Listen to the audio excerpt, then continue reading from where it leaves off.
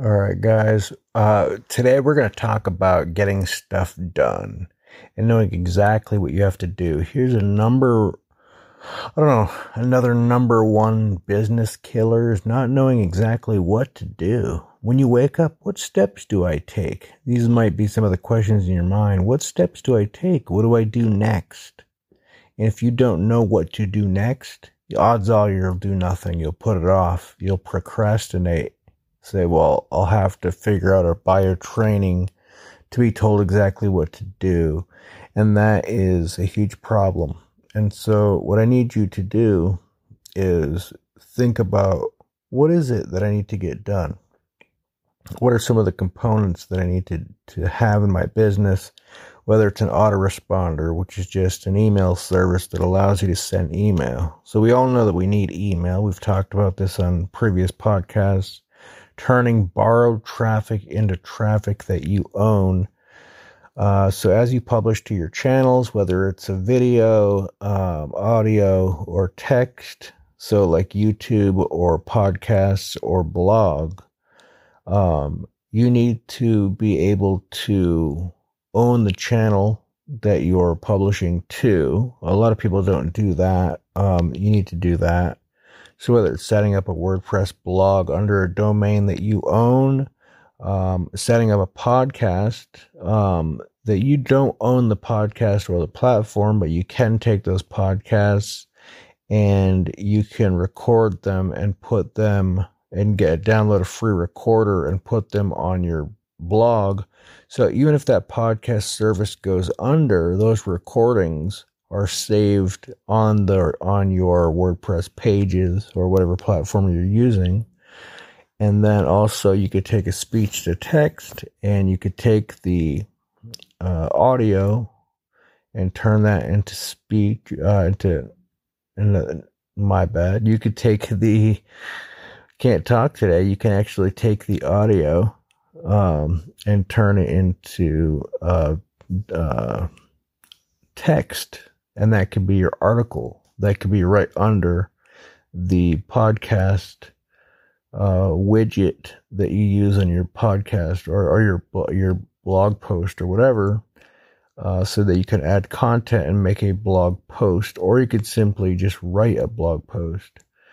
But either way, out of all these things, you want to be able to, as people opt in, everything you do, you want to turn people to a URL where they can opt in, where they can enter their email address, which will be owned by the autoresponder such as Aweber, or whatever autoresponder you're using.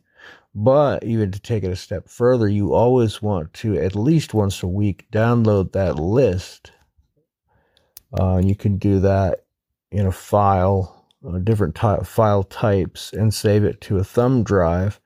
So in case anything happens to that company, you'll have a list to make sure to save all the data with it in order to migrate that data over to another autoresponder service that you can use to send large amounts of email to your subscribers. You'll need to use an autoresponder service unless you're using a self-hosted service, which I wouldn't recommend unless you're very techy.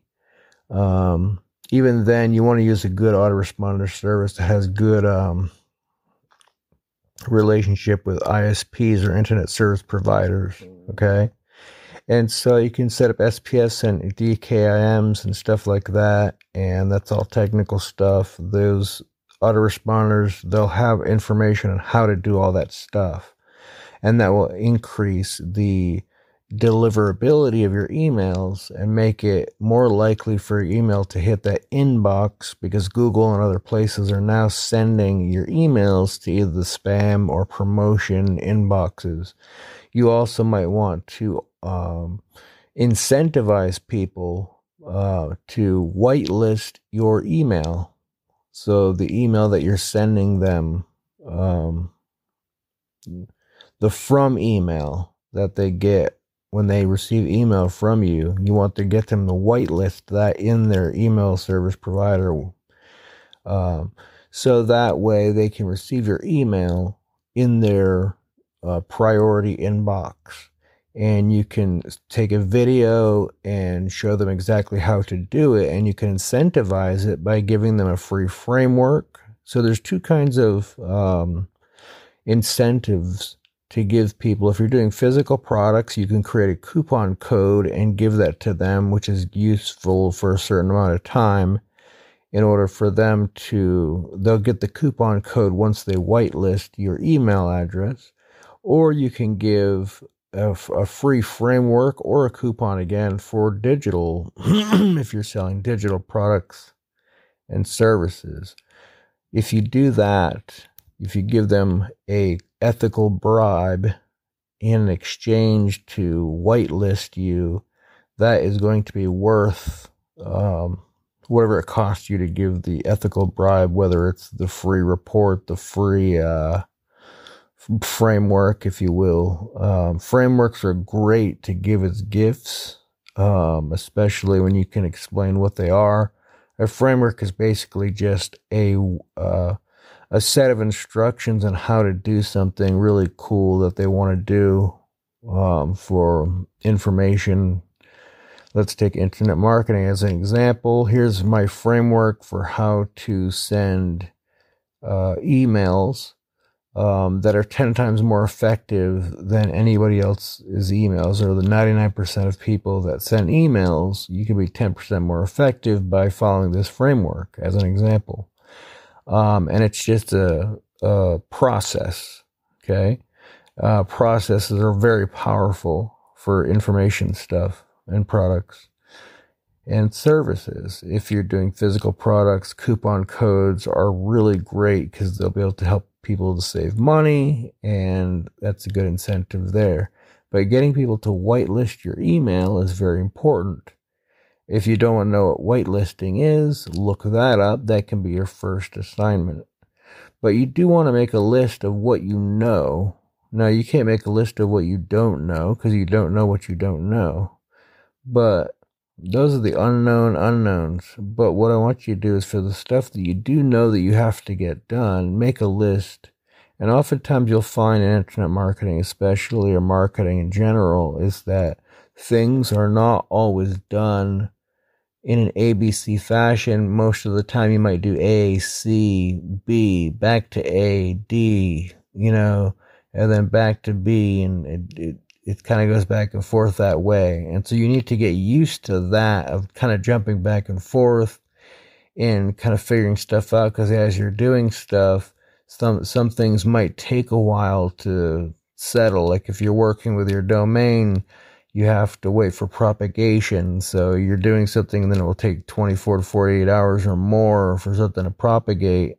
And you're not just going to sit on your thumbs and do nothing else. So you have other things that you have to do while you're waiting for that to happen. And then even after you wait for that, there could be errors, which means you have to do it again. And that ties into the podcast we talked about technical difficulties. Now, in the beginning, when you're setting up your business, you're going to have a lot of technical difficulties that you're going to have to learn to do. Now, you don't need to be an expert in all these things, but you do need to have a general idea of how your business works. If you try to outsource everything, and you don't know how anything in your business works, that's a huge opportunity for people to take advantage of you, and a huge opportunity for you to not know how things work. And if you don't know how things work, you won't be able to see the opportunities. Knowing how things work, at least to a rudimentary level in your business, will afford you the ability to see opportunities that most marketers miss. All right? So I definitely recommend that you have a general working knowledge of how things work in your business, even at a rudimentary level. Okay? And making a list and checking it twice and getting things done. And then later on, we'll talk about knowing what programs or people to follow, to buy, that you could further educate yourself. And these will usually be people that are very successful and can prove it in many ways. And we'll talk more about that. But I wanted to keep this one more about just doing what you know that you need to do right now, and you need to stick with one thing until it gets done, until you do another thing, unless you have to wait again, like if you're waiting for something to propagate. If you change your DNS servers or your domain, your name servers to another, if you point them to your host, say you bought your domain at GoDaddy and you want to host it on HostGator, because it was cheaper at GoDaddy, for example, or Bluehost, but Bluehost is not your host, but HostGator is, because they had a better deal. Then you need to change your name servers to point to HostGator. So you'll have to wait. There's a propagation time for that. It's usually faster than they say, but either way, I hope that you get the point here is that getting stuff done is going to take work and patience. And a lot of the work is just kind of being patient and dealing with not knowing how to do most of the things that you need to know how to do. Okay. And the beautiful thing about this is most of these things, once they're set up, you won't have to do them again for a while, which is great. So you don't have to be an expert. Now, at the end of the day, if you're just finding yourself hitting roadblock after roadblock and you can't get something done, go to a place like Odesk or Fiverr and just make a listing. Say, hey, I don't know how to do this thing. I'll pay someone to do this thing. And you can find someone to do it for you very cheaply. You may have to give them login credentials in order to be able to do it for you. So you'll have to go ahead and know how to change your login credentials or password after the fact.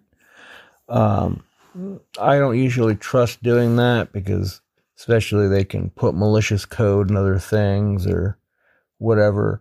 So it depends on what you're working on and your trust level of this stuff. And, for me, I've never had to actually do that, but there may be a time where you're going to have to trust someone to go ahead and, look at the ratings, look at their ratings and see how other people have rated their work and services. If they've done very well, and they have a lot of reviews and they've been working on that platform for a while, then don't hire someone new on there. Hire someone that has a good reputation on there. And it might be worth to pay them the extra more money than someone that's new and might charge less, to get the job done right and to work with someone that's more trustworthy and actually cares about their reputation on Odesk or platforms like that, or Fiverr, places where people want to have a good reputation and longevity on that site. Okay.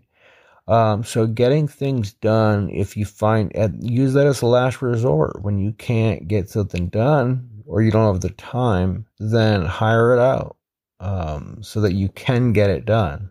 You must get it done. There's no excuse in the world not to get it done. You must get it done. Okay. And so make your list of things that need to get done and then go ahead and start knocking that list down.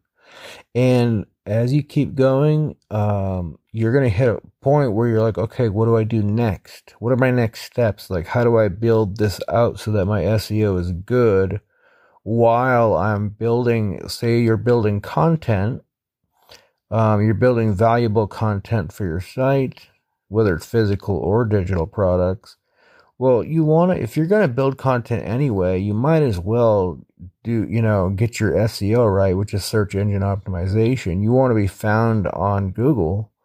And there are simple, very easy habits that you can develop to follow as you're posting content so that your SEO can actually be optimized.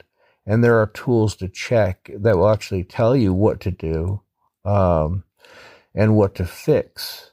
So very important to kind of look at that stuff and make sure you're doing stuff right. Okay. Well, later on, we'll talk about how to, who to model, what kind of products that you might want to buy, or continuing educational products, which incidentally you'll be able to write off on taxes most of the time. You can talk to your CPA about that. But at the end of the day, you do want to make sure that you're getting stuff done. And every day, you need to get something done. If you don't know what to do, that's when we can start looking for continuing education so that you can get stuff done. All right, so I'm going to cut it off there. Otherwise, I'd go on for a long time about this topic. But I hope that you have a blessed day.